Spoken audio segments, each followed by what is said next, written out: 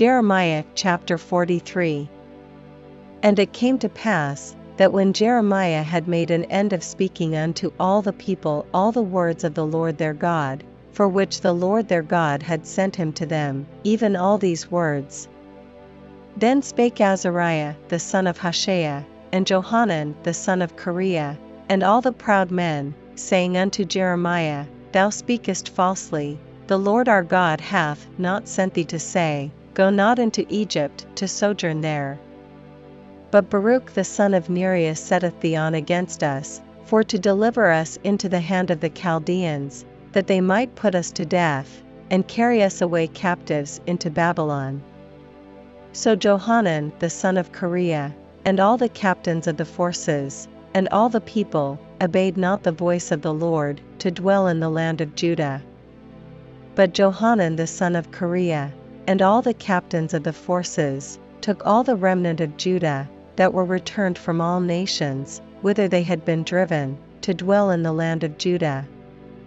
Even men, and women, and children, and the king's daughters, and every person that Nebuzaradan the captain of the guard had left with Gedaliah the son of Ahikam the son of Shaphan, and Jeremiah the prophet, and Baruch the son of Neriah. So they came into the land of Egypt, for they obeyed not the voice of the Lord, thus came they even to Taphans. Then came the word of the Lord unto Jeremiah in Taphans, saying, Take great stones in thine hand, and hide them in the clay in the brick kiln, which is at the entry of Pharaoh's house in Taphans, in the sight of the men of Judah. And say unto them, Thus saith the Lord of hosts, the God of Israel, Behold, I will send and take Nebuchadrezzar the king of Babylon, my servant, and will set his throne upon these stones that I have hid, and he shall spread his royal pavilion over them.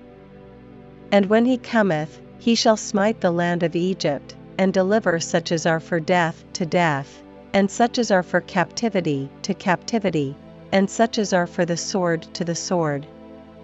And I will kindle a fire in the houses of the gods of Egypt, and he shall burn them, and carry them away captives, and he shall array himself with the land of Egypt, as a shepherd putteth on his garment, and he shall go forth from thence in peace. He shall break also the images of Beth-shemesh, that is in the land of Egypt, and the houses of the gods of the Egyptians shall he burn with fire,